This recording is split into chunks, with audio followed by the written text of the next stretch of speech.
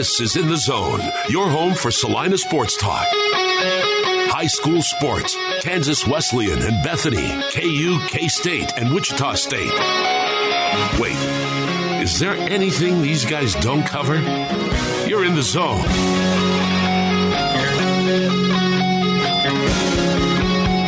Welcome into In the Zone here on Sports Radio, 1150 KSAL. Jackson Schneider here with James Westling as we begin yet another week here on the job. Lots to discuss from over the weekend. A lot of burning local news and national news as well to get to. We'll do some headlines here in just a minute. But I wanted to open the show with the Heisman because in the past, this would have been such a big story. But anymore, the last couple of years, Heisman's kind of a home, like, oh, by the way award. Like, I don't know. Leave something for me. I'm just bored with it because the winners that we've had the last couple of years, James, have been not all that impressive. And not to take anything away from Caleb Williams of USC, who won the Heisman on Saturday night, but it was the closest winning vote margin in the last 4 years. The problem being the other three, I don't know, they also are a little ho-hum.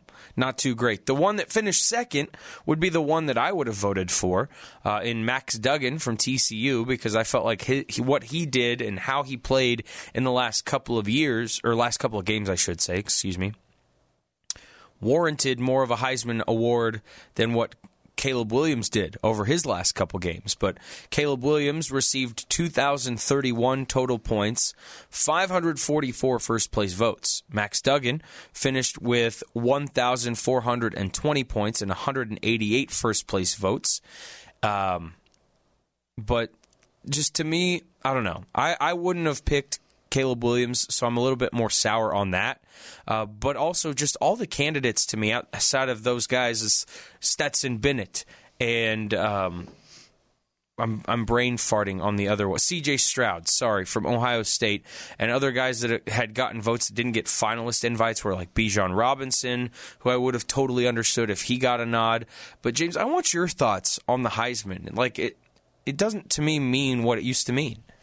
I agree with all of that. I've never really gotten that into who wins the Heisman Trophy, but even more so as of late, I've cared even less and less. And I think there's a couple reasons for that, and I don't think I'm alone. I don't think you're alone. I think a lot of people have lost interest in the Heisman. Number one, the voting is an absolute mess. Most of the votes come in before conference championship games. And I think a lot of people probably would have felt more highly about Max Duggan after watching him in the Big 12 championship game, and maybe felt a little bit less convinced that Caleb Williams was deserving of this award and the best player in college football, most impactful to his team, most valuable player, however you want to spin it, because he did not have a good Pac-12 championship game. And I know he got hurt and could barely walk in the fourth quarter, but he wasn't very good at the beginning of the game when he was healthy either. So I think that the fact that the votes come in at an unfortunate time plays a big role in that. And then also, I don't think that this award goes to the best player in college football, because I think if it did, it wouldn't be a quarterback every year. I mean, I agree. The last 7 Heisman Trophy winners, all but one, have been quarterbacks. There's only been one defensive player who's ever won it, and it was Charles Woodson back in 1997. I mean, it's rare when a receiver wins it. Devontae Smith won it in 2020, and he was the best player in college football that year. He was the first non-quarterback running back to win it since Charles Woodson in 1997, who I just brought up. So if they mixed it up, if it really felt like a true MVP award, maybe I'd be a little bit more intrigued by it, but I'm totally bored by the Heisman. Unless there's a K-State guy in the mix, I have no interest in it. To me, it just seems like anymore, if your team isn't, ranked in the top 10, you're not going to get even a nod, because there have been some statistical anomalies, just some absolutely ridiculous seasons by a lot of different players over the last several years that have gone completely unnoticed because they aren't on a team that's making the playoffs or is close to making the playoffs. And I feel like we need to start taking a step back and realizing those sorts of players rather than basically just picking the quarterback on the number one team in the country, because Stetson Bennett being a finalist is absolutely ridiculous. Because, James, I'm fairly confident you could have been a Heisman finalist if you played quarterback for Georgia this year. You're surrounded by 40 NFL players, basically. Every single player around you on offense is going to get drafted. Every single player on that defense more than likely is going to get drafted. So no wonder his numbers are pretty darn good. When you dump off a 5-yard out to Brock Bowers at tight end and he breaks off an 85-yard touchdown run as a tight end, of course your passing numbers are going to look pretty darn good. That's all I'm going to say. But it's just a little bit stupid. And I'm soured on the process. I'm soured on the award. And I don't know. Something needs to change for this award to continue meaning what it used to mean. But this year was a very boring year in the Heisman conversation. But shall we, discuss some not-so-fun news? I've got a couple of headlines. Yeah, there are some big headlines nationally. I also think that just to cap the Heisman talk, I also wish that there was more of an emphasis on character and community service and what these guys mean as teammates and what they do off the field. If it was an award that kind of factored in everything, most valuable player to his team, somebody that's very active in the community, high character guys, then I'd be more intrigued. I mean, there's a lot of really good defensive players that, like you said, don't even get a look because they play defense. And then there's also some guys that win it that don't turn out to be, or even in college, aren't the best representative of college football. I'll leave it at that. I would agree with that. I would definitely agree with that. But, okay, we got to talk about this, and it's not fun. And the next really two things we need to talk about today are not all that fun. But Mike Leach is in hospice, basically, right now. For those of you who are unaware, late last night, he was taken to the hospital for a medical emergency suffered at his house. He was then life-flighted to the University of Mississippi Medical Center in Jackson. And we have now learned it was a heart attack, and a pretty darn severe one at that. And all of the reports from different pundits or beat reporters in that area that cover Mississippi State or just sports in general are starting to report that things are looking pretty bleak for Mike Leach, that he might have suffered seizures and brain damage and all sorts of stuff. But he's in critical condition, and it's just not looking good for one of the icons of college football right now. Very, very good coach, known for turning programs around and making them successful. He did it at Texas Tech. He did it at Washington State. He's done it so far at Mississippi State. And right now it's just not looking great for him. And I don't know. It's pretty bummed to read stuff like this today about one of my favorite coaches, because his interviews after games, during games, and press conferences, he is famous for absolutely ridiculous out-of-pocket quotes that make normal, boring press conferences a lot more fun. And I really would prefer he not pass right now. It just seems a little bit unfair. But you have any thoughts on this one, James? Yeah, I do, because I'm a huge Mike Leach fan, and I think everybody loves Mike Leach. You won't find anybody that loves college football that doesn't love Mike Leach. And actually, I was just talking about Mike Leach a couple of weeks ago because my wife, who rarely talks sports with me, saw on TikTok his incident when they played at Auburn, and he picked up all the chairs on the bench so that his defense couldn't sit down. She thought that was hilarious, and I took that window of opportunity to share some of the many stories about Mike Leach. And I told her about, when he was interviewing the sideline reporter this year and knew all about her backstory and her wedding and was giving marital advice on the spot at halftime as he's coming off a field. And he is a guy that not only is hilarious, but he also is very detail-oriented, pays attention to others, cares about others. He's one of the funniest, driest sense of humors that you'll ever see. And so this is devastating, and it's really shaken the college football community. And he's been a winner everywhere he's been. Texas Tech, Washington State, now turning around Mississippi State. And he's a guy that either way, whether he survives this or whether he passes, he has already cemented his legacy in college football because he changed the game. He changed the sport with the air raid offense, starting at Texas Tech. And I know that he was an assistant at many programs before then, but Texas Tech is really where he got it going from 2000 to 2009. And still one of my core memories, as I don't remember exactly how old I was, it wasn't that long ago, was when Graham Harrell connected with Michael Crabtree on the sideline and Texas Tech beat Texas. That night, Texas Tech was America's team.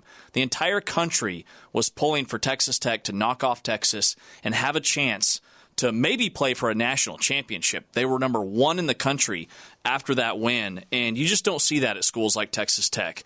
I felt that had a lot of parallels to K-State being number one in the country in the 1990s and even as early as recent as 2012 with Colin Klein.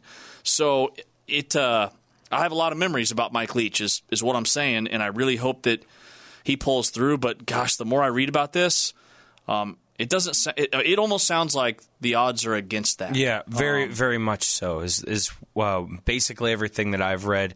There's been phrases thrown around like it looks really bleak or he needs a miracle.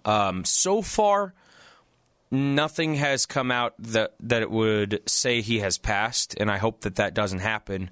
But things are not looking good for him at the moment. Again, moved to critical care unit, which is basically, like hospice, where they're just kind of making him as comfortable as possible for what he has left. But that leaves their defensive coordinator, Zach Arnett, who's put in charge of the football program. They play on January 2nd is their bowl game in the ReliaQuest Bowl against Illinois. But be really, really sad if he were to pass. And so thoughts are with him and his family and Mississippi State's program, because I know that's not going to be easy to deal with. But that leads us into another bit of news. Not quite to that note, but still not good. Texas head coach Chris Beard was arrested this morning, really early this morning, for a felony domestic violence charge. He's going through the booking process at the Travis County Jail, according to Kristen Dark, which is the Senior Public Information Officer for the Travis County Sheriff's Office in Austin. He was arrested by police at about 4:15 a.m. this morning on third-degree charge of assault of a family/household member, impeding breath circulation, or strangulation. So not looking good for that. But I guess police received a call for a disturbance, and they were dispatched to his home and were there to arrest him. He's still been in custody. He can be in custody for up to 24 hours before he has to see a judge, which means up until 4 a.m. today. But just to get on top of that, Chris Beard might still be in jail come tonight when Texas, now the number 7 ranked team in the country, plays Rice tonight. So very odd set of circumstances there. The university said they are aware of the situation regarding Chris Beard, and they are continuing to gather information and monitoring the legal process. So another big-time headline today there. Huge headline. And another headline that the more I've looked into, the more convinced I am that I think Chris Beard may have coached his last game at Texas. This is not a misdemeanor. This is a felony offense. And a person charged with this type of offense faces up to 10 years in prison. there's also very specific language in his contract that if he represents the university in an unfavorable light, if he is arrested, if he is charged, anything involving the law is cause for termination without them owing him any type of settlement or buyout or severance. So there's a lot of smoke here. There were witnesses. The fact that this happened at midnight and then he was arrested at 4:15 means that it sounds like they talked to a lot of people, did a very thorough initial investigation or sweep, if you will, that took about 4 hours, probably closer to 3.5 by the time they got there and actually started talking to people. But still, they did their due diligence before they put him in handcuffs and in the back of a police cruiser. So, man, I'm really starting to think that Chris Beard may have coached his last game. I will say there is information out here that his attorney, Perry Minton, who is supposedly one of, if not the top defense attorneys in the Austin area, which doesn't surprise me. Why would the head coach at the University of Texas have a bad lawyer? Came out and he said that to the Austin American-Statesman, by the way, that Beard is, quote, 100% innocent of all these charges. He should have never been arrested. The complainant wants him released immediately and all charges dismissed. It is truly inconceivable, unquote. So that's a little bit fishy as well. But what good lawyer wouldn't say something like that? So very, very intriguing set of circumstances here. And I'm with you, because even if this all comes out to be nothing in the end, right? Or if the charges are cleared, the stain of this incident is not going to go away. And with that language in Chris Beard's contract and how much they've paid him, I wouldn't be shocked if they used it as cause to move on and do so without a buyout. Even though he has built Texas clearly into a very successful team, like we mentioned a moment ago, they're ranked number 7 in the country for good reason. But I wouldn't be shocked if he coached his last game at Texas either. But it's going to take some time before we really get all these details. So he definitely won't be coaching tonight against Rice. And I don't know how long it'll be after that before we see or hear anything else. Oh, my gosh. Yeah, I mean, this is a domestic violence. Yeah, it's crazy. I don't understand. I don't see how Texas could put him back on the sideline. I mean, you talk about cancel culture and the backlash. If they let him coach again this season. And in all places, Austin, Texas? Yeah. And then also, the more I sit here and kind of think this through in my head, like this had to be a very scary moment for the family member and the witness. To know just everything that he has at stake, knowing that he would be able to go out and hire the swankiest, most expensive attorney in the state, to still call the police. And again, it wasn't just a one-person decision. Somebody, obviously the victim, number one, but also the witness. This is really scary stuff. And, we've heard about Chris Beard and his temper behind, closed doors and just how crazy he is and how he kind of puts that fear into his players sometime. Yep. Like I said earlier, where there's smoke, there's fire. And, man, this is wild stuff. Yeah, and I will say also, based on his reputation, like you just mentioned, and like his temper that we've heard about and other things, it's not the most surprising. Right. And that's what makes it even scarier, is that like with sometimes news like this happens and people are shocked that, a person with a really good image or not known for temper issues or anger problems would do stuff. Well, this one is not all that surprising. And if that's the case, where, like you said, where there is smoke, there is probably some fire. But again, a lot of information still needs to come out on this before he even considers being allowed. They even consider letting him coach at Texas again. But we got to take a break. When we come back, some other big stuff happening around the area over the weekend. K-State got a big football commit and a big win yesterday. KU beat Missouri. And their women's basketball team also making some waves. So we'll talk about all of that coming up next here on In the Zone on 1150 KSAL and 106.7 FM.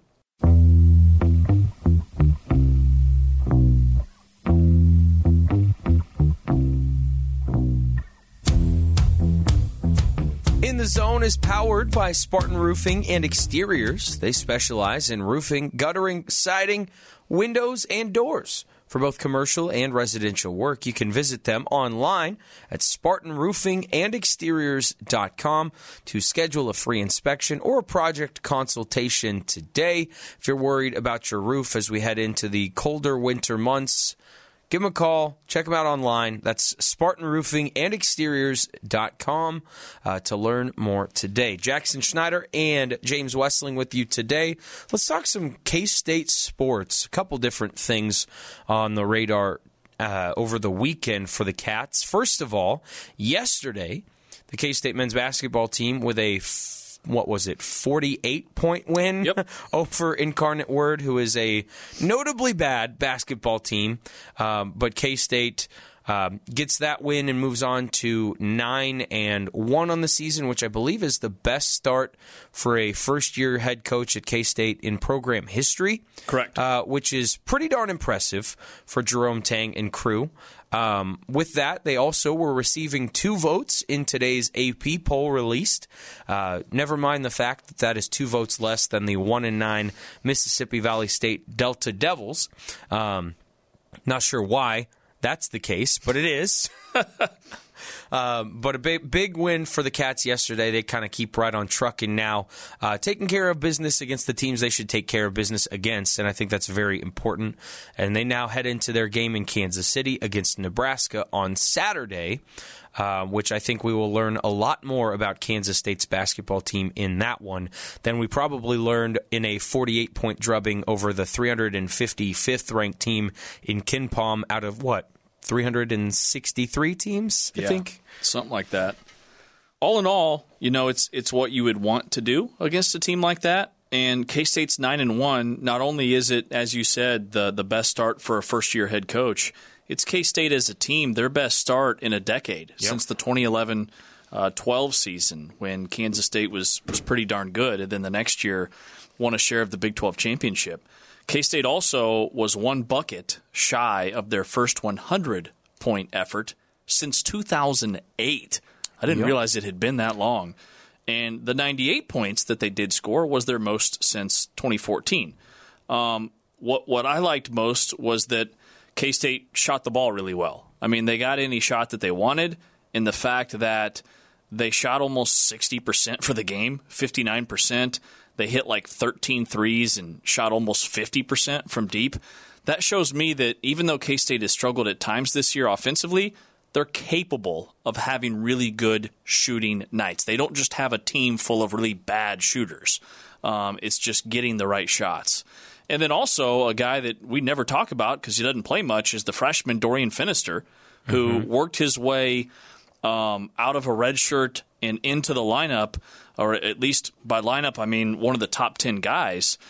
He had a career-high 10 points, 4 of 5 shooting, went 2 for 2 from 3, 7 rebounds and 4 assists, as well as a steal in 22 minutes. And I bring that up because, again, it's a true freshman that was under-recruited. That shows he's capable of being the best player on the floor at times against really bad teams. So all in all, K-State led by 40 most of this game, scored the first 23 points of the second half, and did what you would want them to do. Favored by 27, by the way, won by 48, so blew the spread out of the water.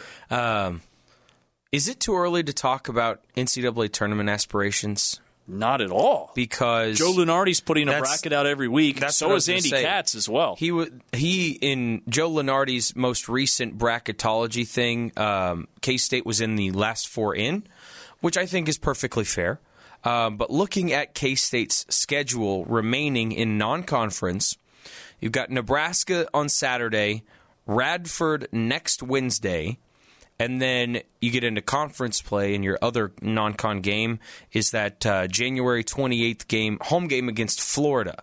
And Florida, mind you, is 6-4 on the season and is coming off of, over the weekend, a 21-point loss to a really good UConn team. So I'm going to sit here and say it is not entirely impossible. K-State wins their last 3 non-conference games this season, and that puts them at 12-1 with 18 Big 12 games. And with as good as the national perception of the Big 12 conference is, how many conference games does K-State have to win to solidify a tournament berth? Is it 6, 7, 8? Personally, to me, I think it's 8. I think you got to go 8-10 to really be solidly in. You could make a case with, again, as good as the Big 12 supposedly is, that 6 or 7 could get you in with a record of having, 18, 19 wins. But I think to get to 20, that really solidifies you as a tournament team, being a 20-win team. But again, who would have thought we'd be talking like this on December 12th in the first year of a new head coach? Because I would not have told you this when they hired Jerome Tang back in March. So pretty big progress already for the Wildcats. Well, and I just texted somebody about this the other day because I saw what you just pulled up with Lenardi, but also Andy Katz of NCAA.com put out his first bracket, and he had K-State as a 9 seed. So pretty much, locked in as of today. Now, K-State's 54th, and Ken Palm in Florida, who you mentioned is on the horizon in January, they're 55th. So, you're splitting hairs there. That's a toss-up game probably. Nebraska's 80th in Ken Palm. What I'm saying is, even if K-State does slip up, which I think it's going to be hard to run the table in the rest of the non-con. Yeah. I think they'll probably lose one of those games. I was impressed by Nebraska over the weekend. They've played a top 10 schedule in the country. They almost took down Purdue. But I think K-State can lose one of those and still get in with an 8-win Big 12 regular season. I think if you win 7 games in the Big 12, you're in the conversation, but then it depends on your non-conference schedule. And K-State hasn't had a super tough non-conference schedule. Yeah. It's been okay, but it hasn't been like it would need to be for a team to go 7-11 in Big 12 play and get in. I think 8-10, you're definitely in. I think there's a big gap with that 1 win. Very few Big 12 teams have ever gotten in the field with 7 wins. Oklahoma did it a couple of years ago, but that's because they had a top 10 strength of schedule in the country. This year, I don't think K-State has that resume. But it also comes down to who are those 7 teams? Where are they ranked at the time? And the Big 12 now, with what happened with Chris Beard, what's Texas going to look like here in a month? That's a very good point. We know KU is surging, and Baylor has shown some vulnerability, getting blown out at Marquette. I don't know if there's a team in the Big 12 that K-State isn't capable of at least splitting with and having a chance on their home floor. I think splitting is very, very much a realistic possibility for K-State in most of those games. I will tell you, going to need to see a little bit more, though, about those Baylor, KU, and Texas games. I'm still, despite TCU now being ranked 21st in the country, I'm still very much skeptical of them as a team. But those top teams, I'm going to need to see more out of K-State here soon, just to kind of learn and give myself more thoughts on what they are actually realistically capable of, if that makes sense. What's the ceiling for K-State against those 3 teams? KU, Texas, and Baylor. I think the ceiling is to win at home against 2 out of 3 of those teams. So to go 2-4. Yes. I agree. 2-4 against those 3 would be huge. I think even if you get 1 against those 3, yes, it's big. Big enough. One, you need signature wins. That's the name of the game, is the signature wins. One of them certainly helps. 2 of them, now you're talking. Yep. Now you're talking. But I don't think there's any way K-State sweeps anybody or at least of those 3 top-tier Big 12 teams at home. They're going to lose at home to one of them. And I couldn't tell you who that's going to be, because if I could, I'd be a rich man not working at this station right now.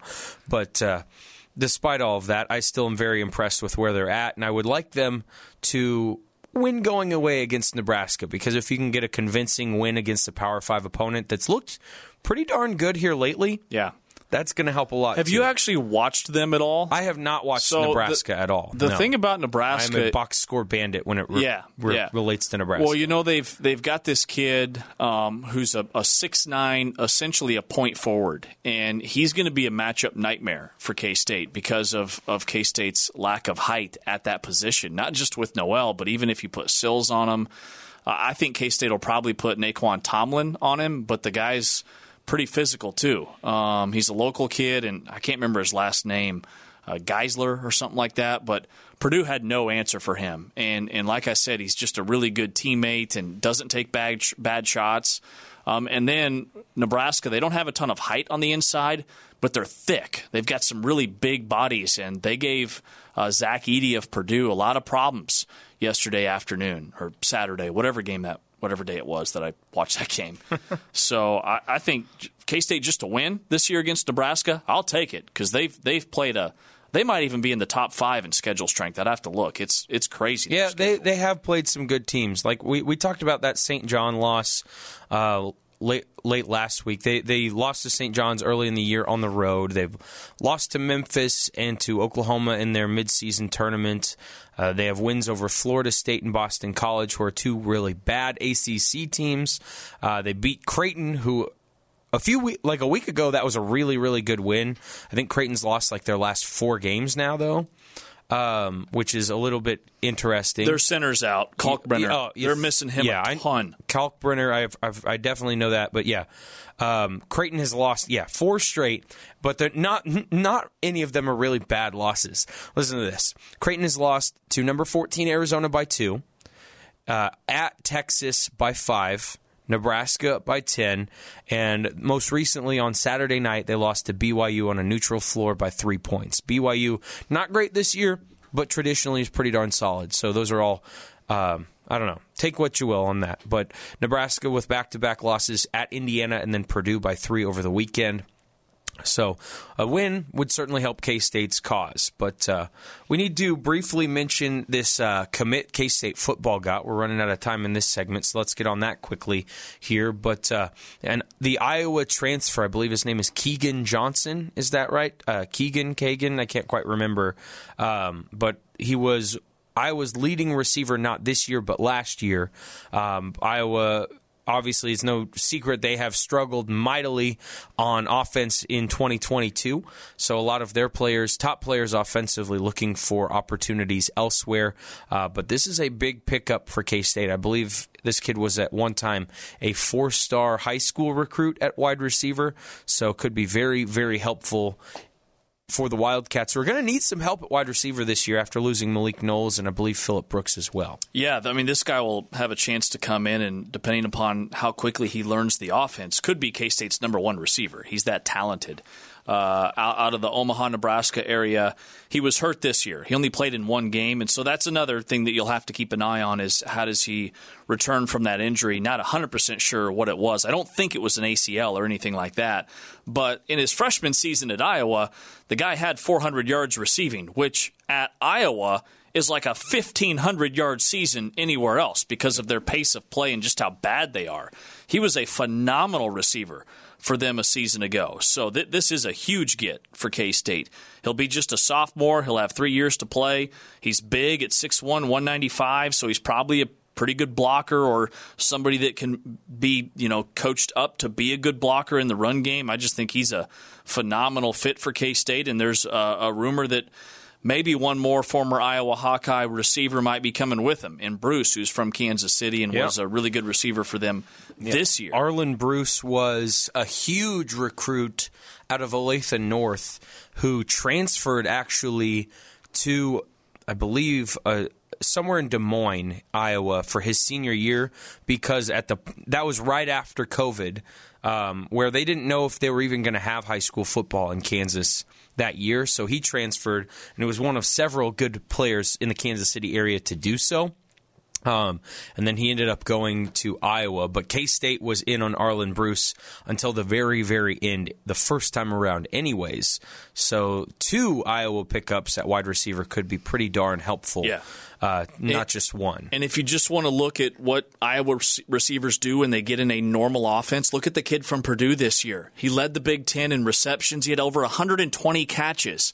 He had almost 2,000 yards receiving and over 10 touchdowns. He led the Big Ten in receptions, yards, and touchdowns and helped Purdue get to the Big Ten championship. And nobody knew about him because he spent 3 years at Iowa, where they don't do anything with any type of offensive talent.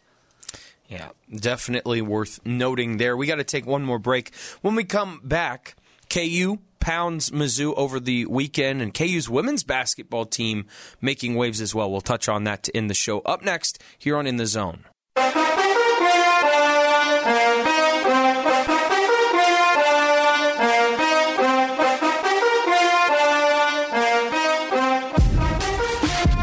Segment of In the Zone here on Sports Radio 1150 KSAL. Jackson Schneider with James Westling today.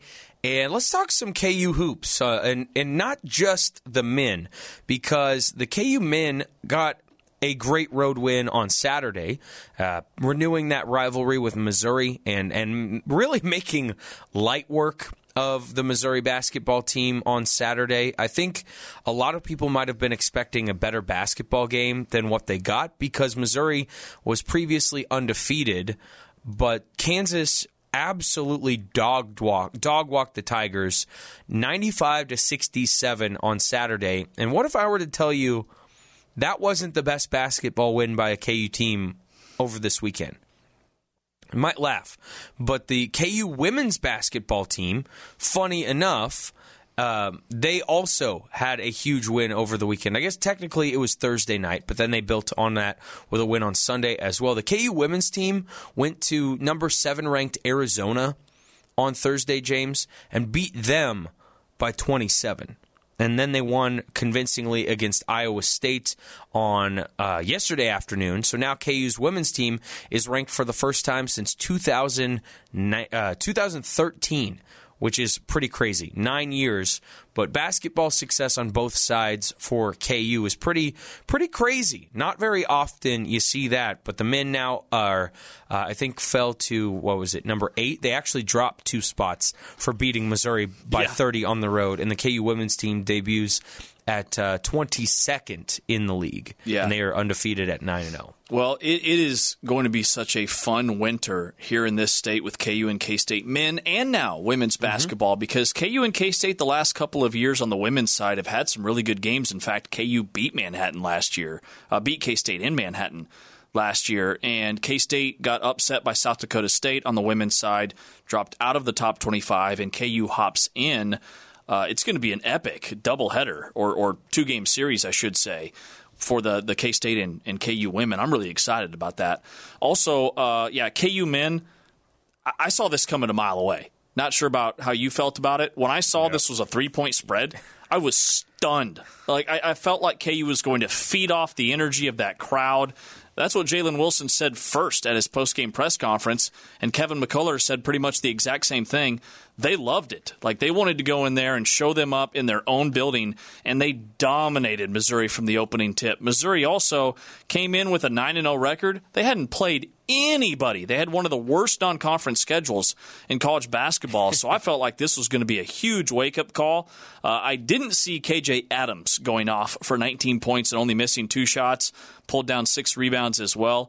But McCullough and Wilson combined for 45, and I think Grady Dick is an elite scorer, and he was really efficient yesterday with 16 points on only 11 shots.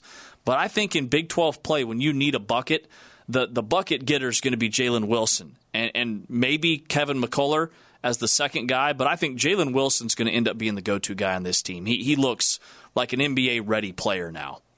I didn't anticipate so much basketball success this year, men's or women's. But one thing I will say is I definitely am right there with you when I knew KU was going to win this game. I knew KU was going to beat Missouri in basketball when the schedule was released in mid-August or whatever. But I was even more convinced on Thursday when I saw that the number was only -3.5. And I didn't even mess around with the spread. I took KU money line. because we can talk about that legally now. The only thing I wish is I would have put more money on it, because that was the most no-sweat bet I've had in a very, very long time. And I wish that I would have risked more on that, because it was just, that game was over before the under-16 timeout of the first half. KU was up like 20-7, and Missouri was lucky to be within that point within the first 6 minutes of the game. It was never in doubt. And it's so funny. You mentioned Mizzou's strength of schedule or lack thereof. I used this note on Thursday when we had Brian Haney on the show. Missouri started the year at 41st in KenPom. Because of their schedule, despite going 9-0 to start the year, they dropped 8 spots. Yeah. That's how bad the schedule they played was. So clearly they have a lot more work to be done, and that's okay, because I'd like Missouri to be competitive. I think it makes it fun, especially when they're playing KU like they will continue to do for the next, 2 more years, but the next 2 are going to be in Kansas City at the T-Mobile Center. But that game's just a lot more fun when the game's competitive, and for the first 2 years of that rivalry coming back, it has been all KU all the time. Yeah, and I think the biggest bright spot of KU basketball as of late, there's plenty to choose from, but for me it's the fact that they've scored over 90 points in back-to-back games against teams that want to play at a slower tempo. Seton Hall is one of the top defensive teams in KenPom. KU hangs 91 on him.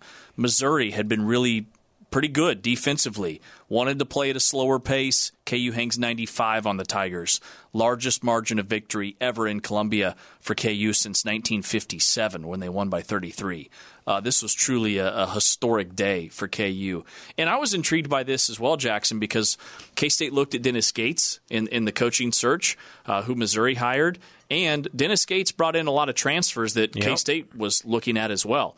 So I was intrigued by this one. And even though Damari Hodge led Missouri in scoring with 15, Tigers were no match for KU Saturday. Yeah, definitely not yet. I really do think Dennis Gates is a very good coach, though. Me too. He did a lot of really good things at Cleveland State, and brought in a couple players with him as well. But we'll learn a lot more about KU on Saturday as well. They host number 14 Indiana on Saturday, so big game for them as well. But that is going to wrap up our show for today. Again, if you missed anything, whether that was earlier in our show today or last week, etc., check us out on Spotify. Search In the Zone on KSAL. Give us a like and a follow, all that fun stuff. And in the meantime, we will be back tomorrow. Same time, same place, about 5:15, right here on 1150 KSAL and 106.7 FM. For James Westling, I am Jackson Schneider saying good night, and we will see you tomorrow.